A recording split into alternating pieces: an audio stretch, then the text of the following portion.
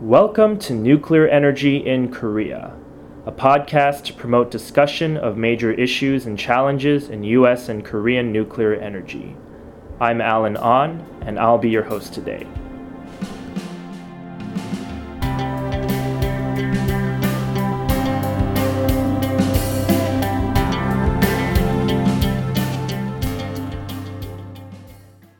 We have the great honor of speaking with Mr. Nobuo Tanaka, former Executive Director of the International Energy Agency, or IEA, Global Associate for Energy Security and Sustainability at the Institute of Energy Economics, Japan.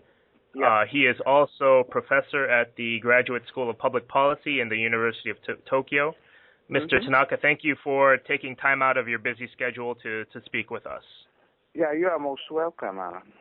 So my first question would be, you were executive director for the IEA back in 2007 to 2011.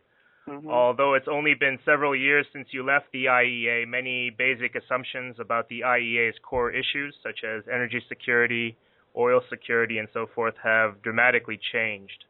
Is the world more or less complicated for the IEA compared to when you were the executive director? Well, that's a very interesting question. I think the world is getting always more complex with new issues, and many of the, let's say, changes has happened since I left.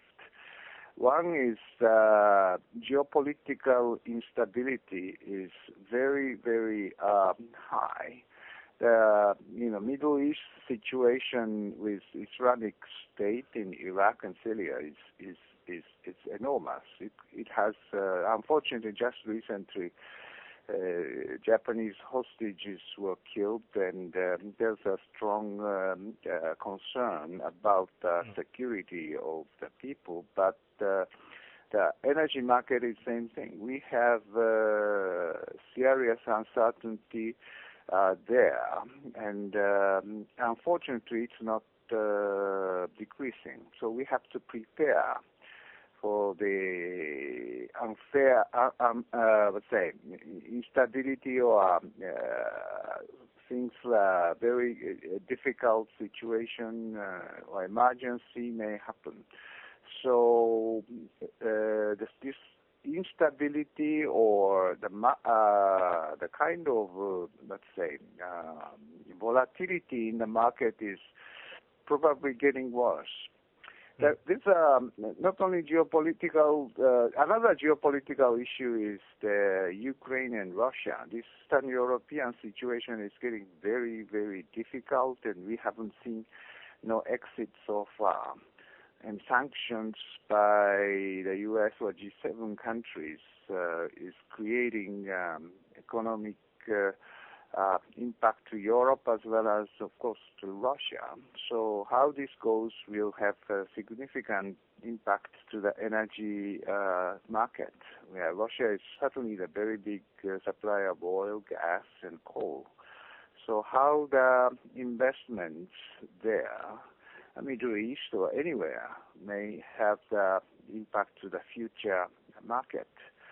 The current low price was triggered by the OPEC decision to maintain the production of oil, and this gives the very strong shock to the market, and the oil price is getting lower and lower these weeks and months. So this is a challenge to the very high cost producer, the shale, the oil of the North America. So we know that the shale revolution changed dramatically the oil and gas market so far, but now the new challenge is how the investment to these unconventional oil and gas continue. And this has significant impact to the future demand and supply. So, in a way, OPEC or Saudi Arabia is testing the resilience of these shale oil and gas. So these are the very big uncertainty to the market in the future. So the IEA has long been concerned, and still it is valid, is that the long-term capacity or supply capacity of oil and gas certainly, demand side is getting stronger and stronger from emerging economies like China may stagnate to some extent, but India will continue, or ASEAN countries, Africa is coming, Latin America. So the emerging market demand for energy will continue to be very strong. So supply side, if there is not enough investment, so the problem will come back again as short supply vis-a-vis very strongly growing demand. So this kind of situation is very easy to imagine. So IEA has always continued to warn the market that we have to think in the longer term and maintain the certain level of investment for the future security. So, well, the situation is, in a way, not changing, but the challenge to the stability or security is definitely rising. That is my view. Yep.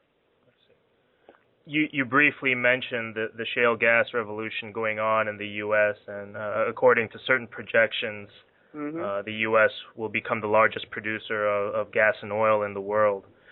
To what extent can the U.S.'s newfound energy independence and energy surplus help mitigate energy security in other parts of the world, such as Europe or East Asia? Yeah, certainly this unconventional energy source for gas and oil in North America and its technology of this shale development, so-called horizontal drilling as well as hydrofracturing, certainly open the huge potential for other countries also, like China or Argentina or Canada or even Middle East. In some part of Europe, there are huge potential of shale development. So this will give the new age of unconventional gas and oil.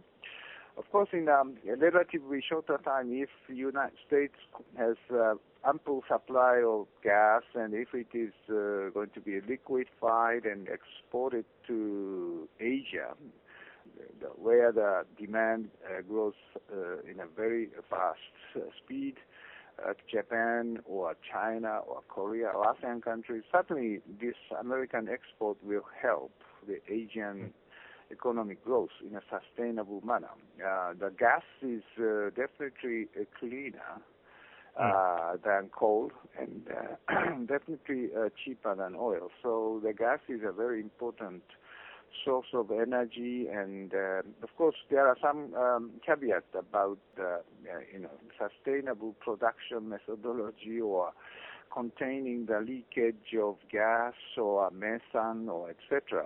But if we satisfy these conditions, which IEA called them as a golden rules, then the golden age of gas is coming. And I think this situation is continuing.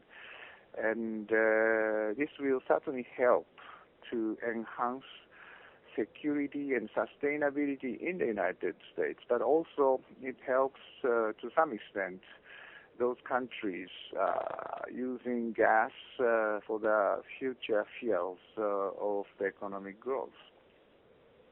Switching gears just a bit, how important do you think nuclear power is for international energy security and sustainability? Do you believe you need a global nuclear renaissance to have meaningful carbon mitigation and an energy secure world? Or do you believe there are any possible alternate scenarios without nuclear? This is an interesting question, very important question. And certainly after, unfortunately, that unfortunate accident in Fukushima, there are certain concerns about the safety of the nuclear power, especially in Japan, but not only in Japan, in many countries. The safety is the issue number one. So we can see the recent World Energy Outlook, which IEA has released last November, and there's a special chapter on nuclear power. And IEA says that nuclear will still continue, even after Fukushima accident, to grow by about 60% from now to 2040. So especially in the developing countries like China, India, Russia, East Asia or Southeast Asia. So it is quite clear that emerging economies or developing economies need a very stable supply of electricity through nuclear power. So, but to make the public acceptance more available in many countries, IEEJ says that we have to prepare for the safety standards. International safety standards must be abided by many countries, and the public must understand how the countries deal with the issue of decommissioning of the older reactors, because IEEJ says about 40% of the old light water reactor system must be decommissioned by 2040 in the world. So how to replace them or how to decommission them is certainly the very important issue for the public acceptance. Another one is that the spent fuel, or how to deal with spent fuel or high-level waste if some country do the reprocessing. The IEEJ says currently there are about 350,000 tons of million tons. Excuse me, just check million tons, I guess, of waste, and 1,000 tons. Excuse me, 350,000 tons of waste, and it will expand by double, about 700,000 tons in 2040. So how to deal with this spent fuel is certainly another very important issue for the public acceptance. So try to find these requirements of safety or issues or decommissioning, spent fuel, the waste, radioactive waste, or maybe the issue of nuclear non-proliferation is another important element that the nuclear community must to address. And then this will help much better understanding of the public and will give chance of promoting of nuclear. And IEEJ also analyze if nuclear power is not taken as an option, that certainly the global community suffer with higher CO2 emission, as well as lower energy security for certain countries like Japan or like Korea, where we need much more exogenous sources of energy. So IEEJ also calculated if low nuclear case, like zero nuclear in Japan, gives a very strong detriment for the Japanese energy security as well as sustainability of showing clearly that how much more CO2 emission happens or how much more money Japan should spend on buying more gas and oil. And so these are the definite, let's say, impact of not operating nuclear power. We are wasting, Japan is wasting 4 trillion yen, $40 billion of additional purchase of gas and oil every year.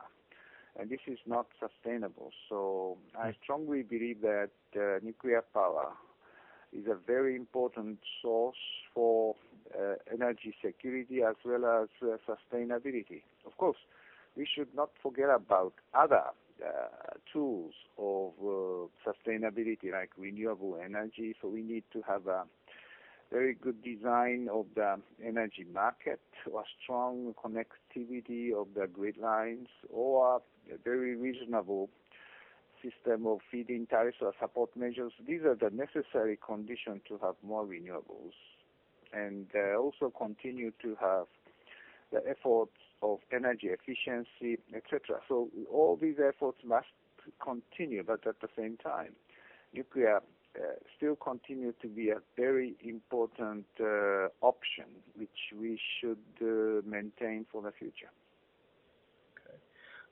So the U.S. is still the world's largest producer of nuclear electricity? nuclear electricity, but the U.S. nuclear industry has faced some fairly heavy financial pressures as a result of cheap natural gas, and the struggle now seems to just maintain the existing fleet in the U.S. for as long as possible, given that the pace of new build in the U.S. is rather slow. You are obviously a believer in nuclear power and you support it. Given the current trend or the trajectory of the U.S. nuclear industry, what would your advice be to U.S. policymakers and leaders? I see. Yes, that's a very, very important point. I think the United States has long been a leader of the nuclear power in a military way or in a civil use. So I think the United States should continue to be a global leader in the nuclear technology. The United States is very lucky with shale revolution. The very cheap gas gives a strong advantage of using gas and shifting from coal. So by moving more from coal to gas, as well as using more renewables and efficiency measures, the United States has successfully reduced CO2 emission and enhance energy security as well as economic growth. So through this shale revolution, the United States achieved win-win-win situation, triple win situation. It is very lucky because thanks to the shale revolution, but this will not continue forever. The shale is not forever. Oil especially will come to the peak in a decade or so, and slight will reduce the growth gradually, and gas will continue to stay, but it's also cannot be forever. And United States must think about where the U.S. Must move into in the future. Especially, I must clearly show the risk of losing the nuclear leadership of the United States, because there are lots of competitors in the world who are going to use nuclear power, like China or India or Russia, and they are thinking very seriously about their technologies be exported to other developing countries. So if U.S. is losing its market in the future, certainly security as well as non-proliferation risk may grow.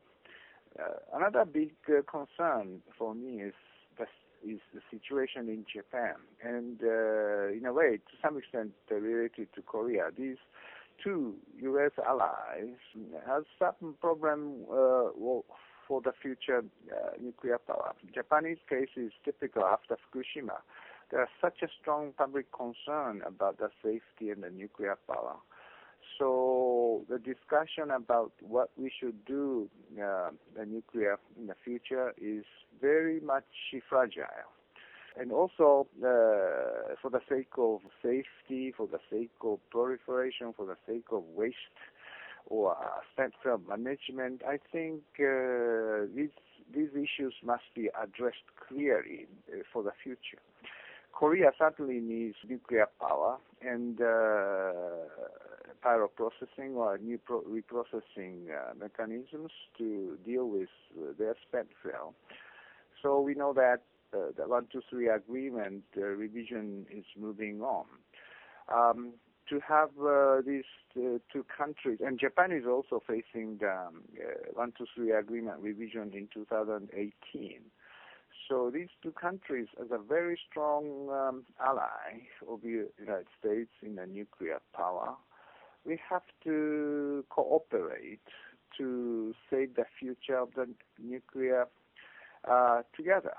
And I think the very important technology has developed in the U.S., so we have to continue work on that in that direction and recover the credibility and the public trust of the nuclear power. I think the United States leaders and politicians or political leaders or policymakers should understand the current nuclear situation well and prepare for that direction. That is my strong conviction. Mr. Tanaka, you have often stated that a crisis such as the blockage of the Strait of Hormuz, disrupting oil and gas supplies from the Middle East, would put Japan into a quote-unquote economic death spiral, especially with no Japanese nuclear plants in operation. Let's imagine the reverse scenario. Would an energy crisis, one that results in an economic crisis, convince the public, the stakeholders, and the government in Japan to push for nuclear restarts? Yeah, that's a very good question and very legitimate, let's say, concern.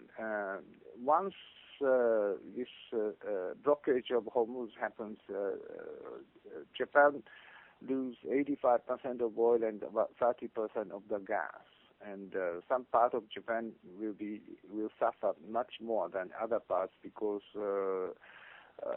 they depend on the import from gas from Qatar, import of gas from Qatar.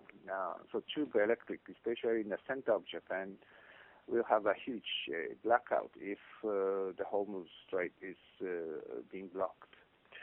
So I think this will happen at any time.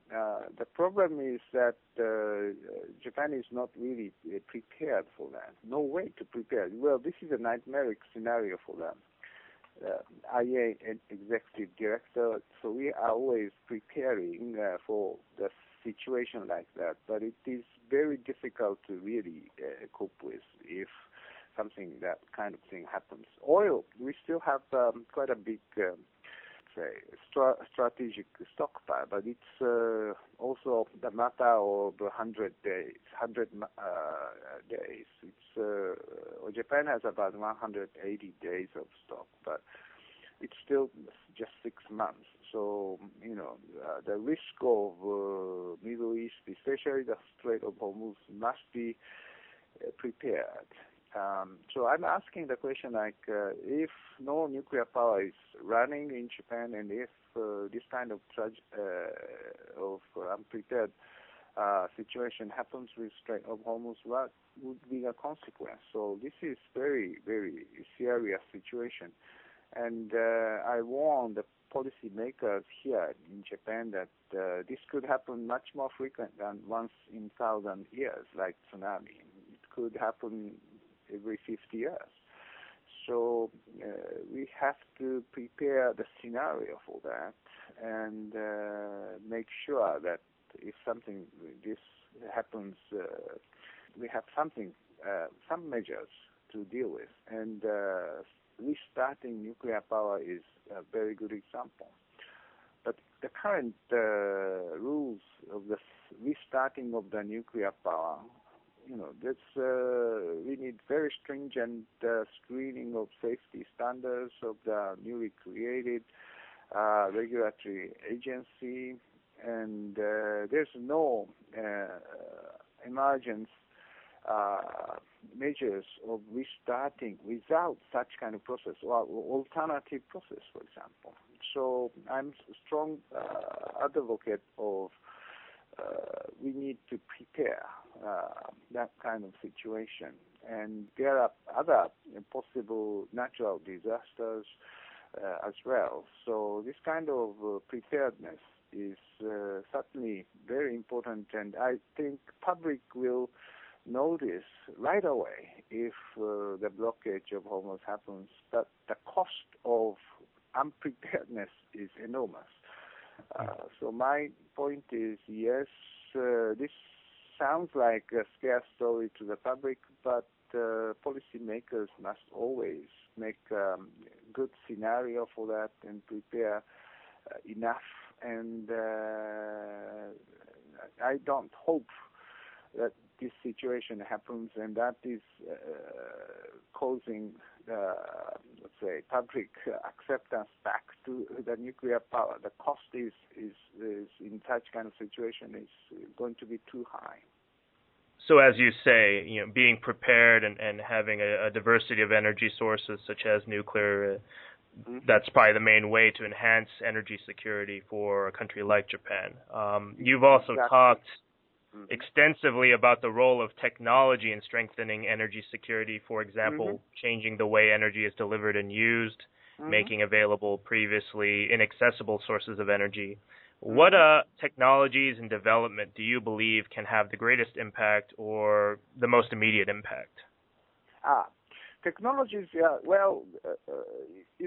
are many possible different kinds of technologies to enhance energy security. Of course, nuclear is one, but other than nuclear, there are plenty of methane hydrate or gas hydrate surrounding Japan in the bottom of the ocean. And this methane hydrate has already been proven, but still we need technologies to recover and use it in a commercial gas supply. Japanese government is very strongly committed to the technologies of getting gas hydrate from ocean.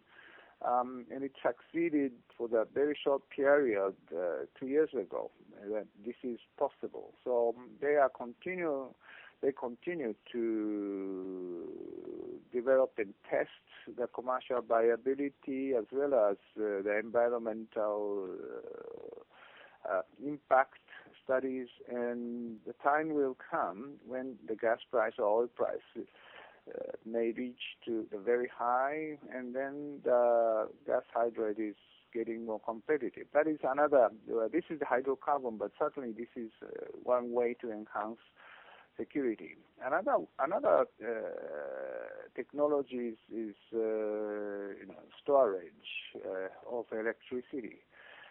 There are many different ways, batteries, different type of batteries, or hydro pump-up stations, etc. But probably hydrogen is a very strong way of storing energy or electricity. Japan the Toyota has started hydrogen fuel cell vehicle, and hydrogen stations, pumping stations are being deployed. And storage or transportation technology could be developed much more seriously. The Toyota engineering is doing chemical hydrate method. Kawasaki Heavy Industries is trying to transport it by freezing or, let's say, liquefying the hydrogen. So if these technologies is getting available, so then storing excess electricity by the renewables like wind could be transformed into the hydrogen and stored for the use of thermal energy. So this is a kind of futuristic, but just importing LNG will not increase value, but this hydrogen will increase value by removing CO2 emission, means exporting or trading cleaner fuels is certainly the value added when the price of carbon is getting higher. So this is another technology. Of course, other smart grid-related technology could be deployed, managing the demand side or even coordinating supply side with storage technologies. So this kind of grid-related technologies certainly help. So all these technologies, including nuclear technology, for the future will enhance energy security. Okay. So you just discussed a number of non-nuclear technologies. The nuclear technology, the nuclear power technology that you have been an outspoken supporter for, and you touched upon this a bit earlier, is the integral fast reactor, or IFR. Right. And I believe you may have hinted at this earlier, discussing spent fuel issues, safety, and public acceptance. But what are your specific reasons for promoting the IFR? Okay, well, that is another next very important subject of my comments. I strongly believe the integral fast reactor or GE's PRISM reactor, a modular type of IFR, may help to regain the public acceptance in Japan, because IFR has been experimented in the United States in 1986 at the Argonne National Laboratory for its passive safety feature. Yes. By giving, just like Fukushima accident type simulation or experiment, cutting the total power supply to the reactor, and it stopped automatically. So it has a technical feature of passive safety, and that is proven. And I saw the movie Pandora's Promise and very impressed with the fact that this reactor has been developed in the U.S. and it is tested as such. So why I was working for METI, Ministry of Economy, Trade and Industry, and even did some part of the nuclear work there, but I didn't know this technology until recently. And Japan took different option of reprocessing by the Purex method, as well as Monju, the breeder reactor technology, as a fuel cycle option. This IFR of the Argonne National Laboratory could be a very important alternative for the fuel cycle option. Also, I learned that IFR and pyroprocessing, which is combined reprocessing technology for the metal fuel, is certainly technically much more proliferation resistant.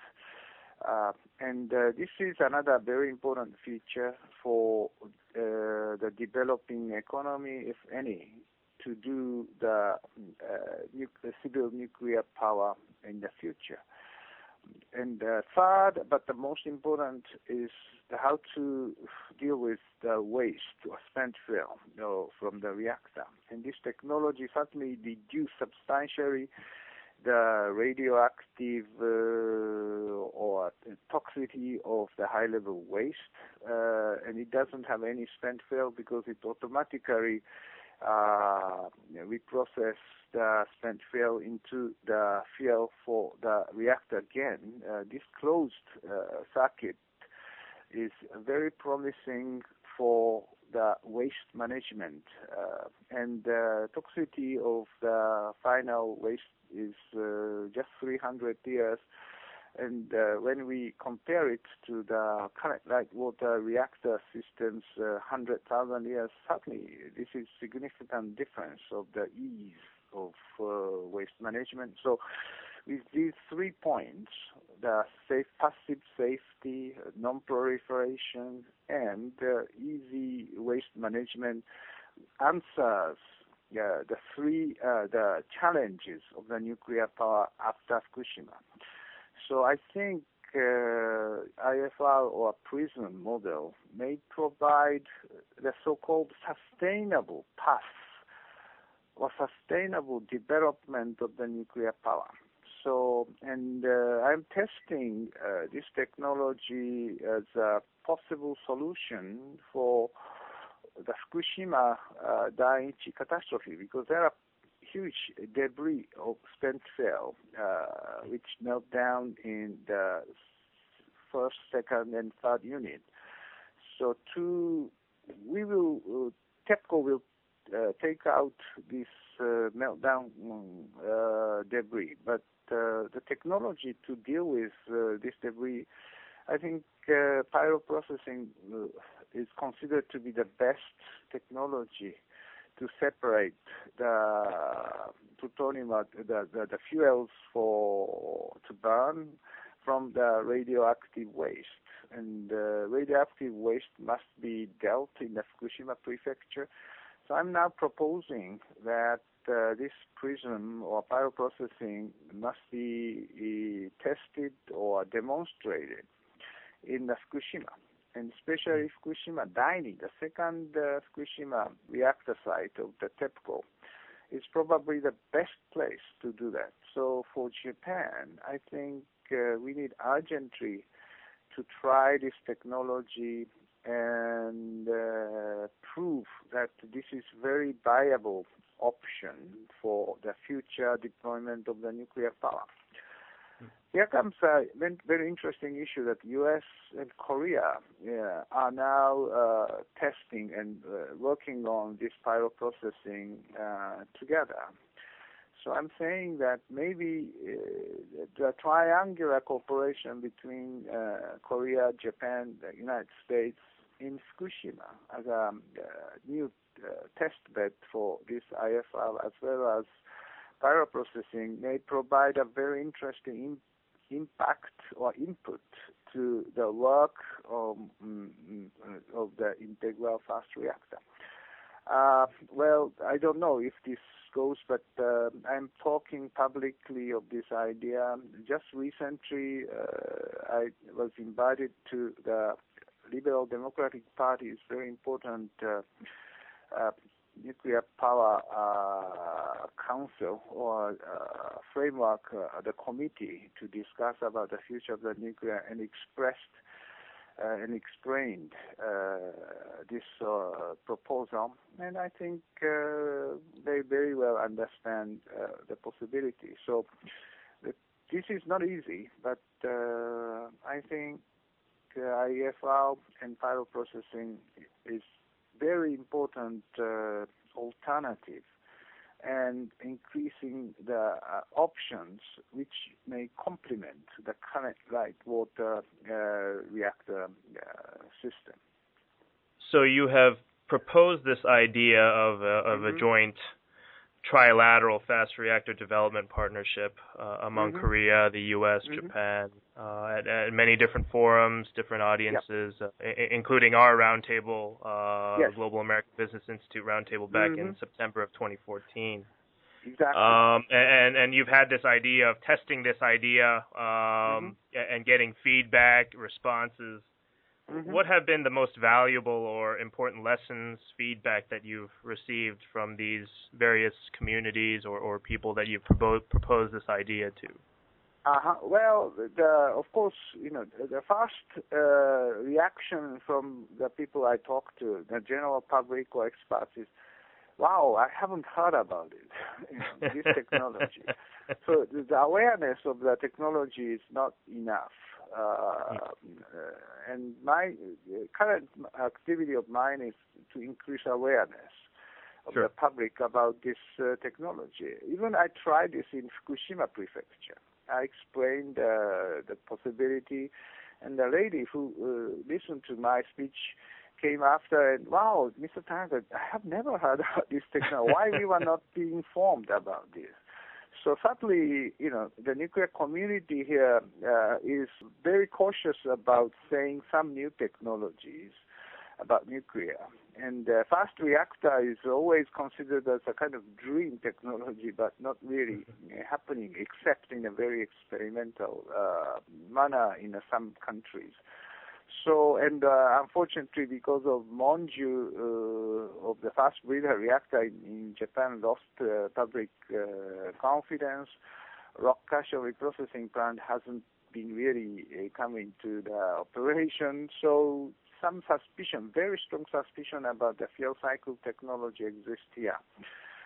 So the nuclear community or policy makers or politicians are very cautious of presenting some new technologies. But I think because we are not doing that, the public are not really aware of the situation and making very, let's say, emotional decision eventually. So this is a risk. So I'm saying, and also when I talk to the nuclear professionals, including not only in Japan but U.S. and Korea, well, there are many people who think this is a very important and possible option. So I'm very much convinced that now this is a time to test the public, how they think about this technology as a sustainable nuclear power, as a concept of sustainable nuclear power. It is a closed circuit technology, and responding to these difficult questions which were not really addressed by the current technology. The light water reactor paradigm is quite obvious. The military application, the power reactor for the submarine, or enrichment for making the uranium bomb, or reprocessing Purex methodology to produce plutonium for bomb. So unfortunately, these light water related, reactor related technologies are very much proliferation prone.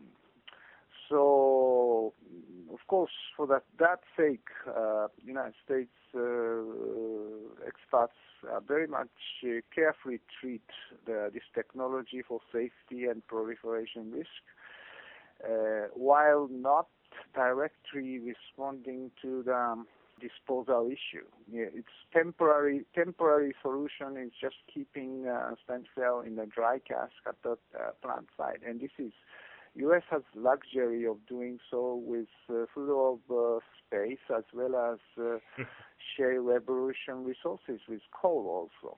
So U.S. is very much has a luxury not to think seriously about the future of the nuclear power. But it is not permitted for Japan as well as Korea. We must be seriously think about the more complete set of the nuclear technology as a sustainable nuclear technology. And I think this IFR and pyroprocessing, probably, as far as I'm not an engineer or scientist, so I can not really prove myself for its technical viability, but it seems to me when I talk to all the professionals who are dealing with this technology, it seems to me that it provides a huge potential for the future energy, for future nuclear or future energy option.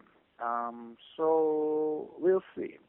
I'm working in Columbia University and writing the paper, and in April we are hosting one conference in April, and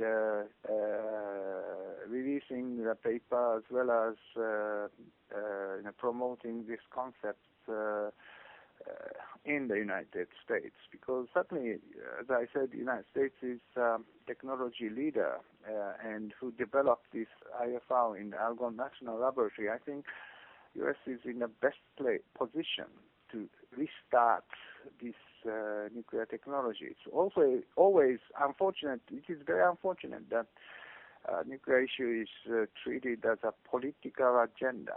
And if the government changes, sometimes nuclear is considered very positively. When the government changes, it is considered the other way around. So the change of government policy on and off and on and off will send a very bad signal for the private sector to invest. And the IEA, the International Energy Agency, always warned the governments not to change energy policy frequently, because energy infrastructure, they very, very long time period and a huge initial investment needed. So the private sector cannot really invest if government policy change from time to time. So I think to make secured energy future and sustainable energy future, I think this is a very important time that we have to come up with the clear direction and the technology option and show the public we are very much committed to that direction. Mr. Tanaka, thank you for sharing with us your very valuable time, and thank you so much for your candid and interesting thoughts on energy and nuclear power and of course the IFR. So thank you so much for speaking with us today. You're most welcome.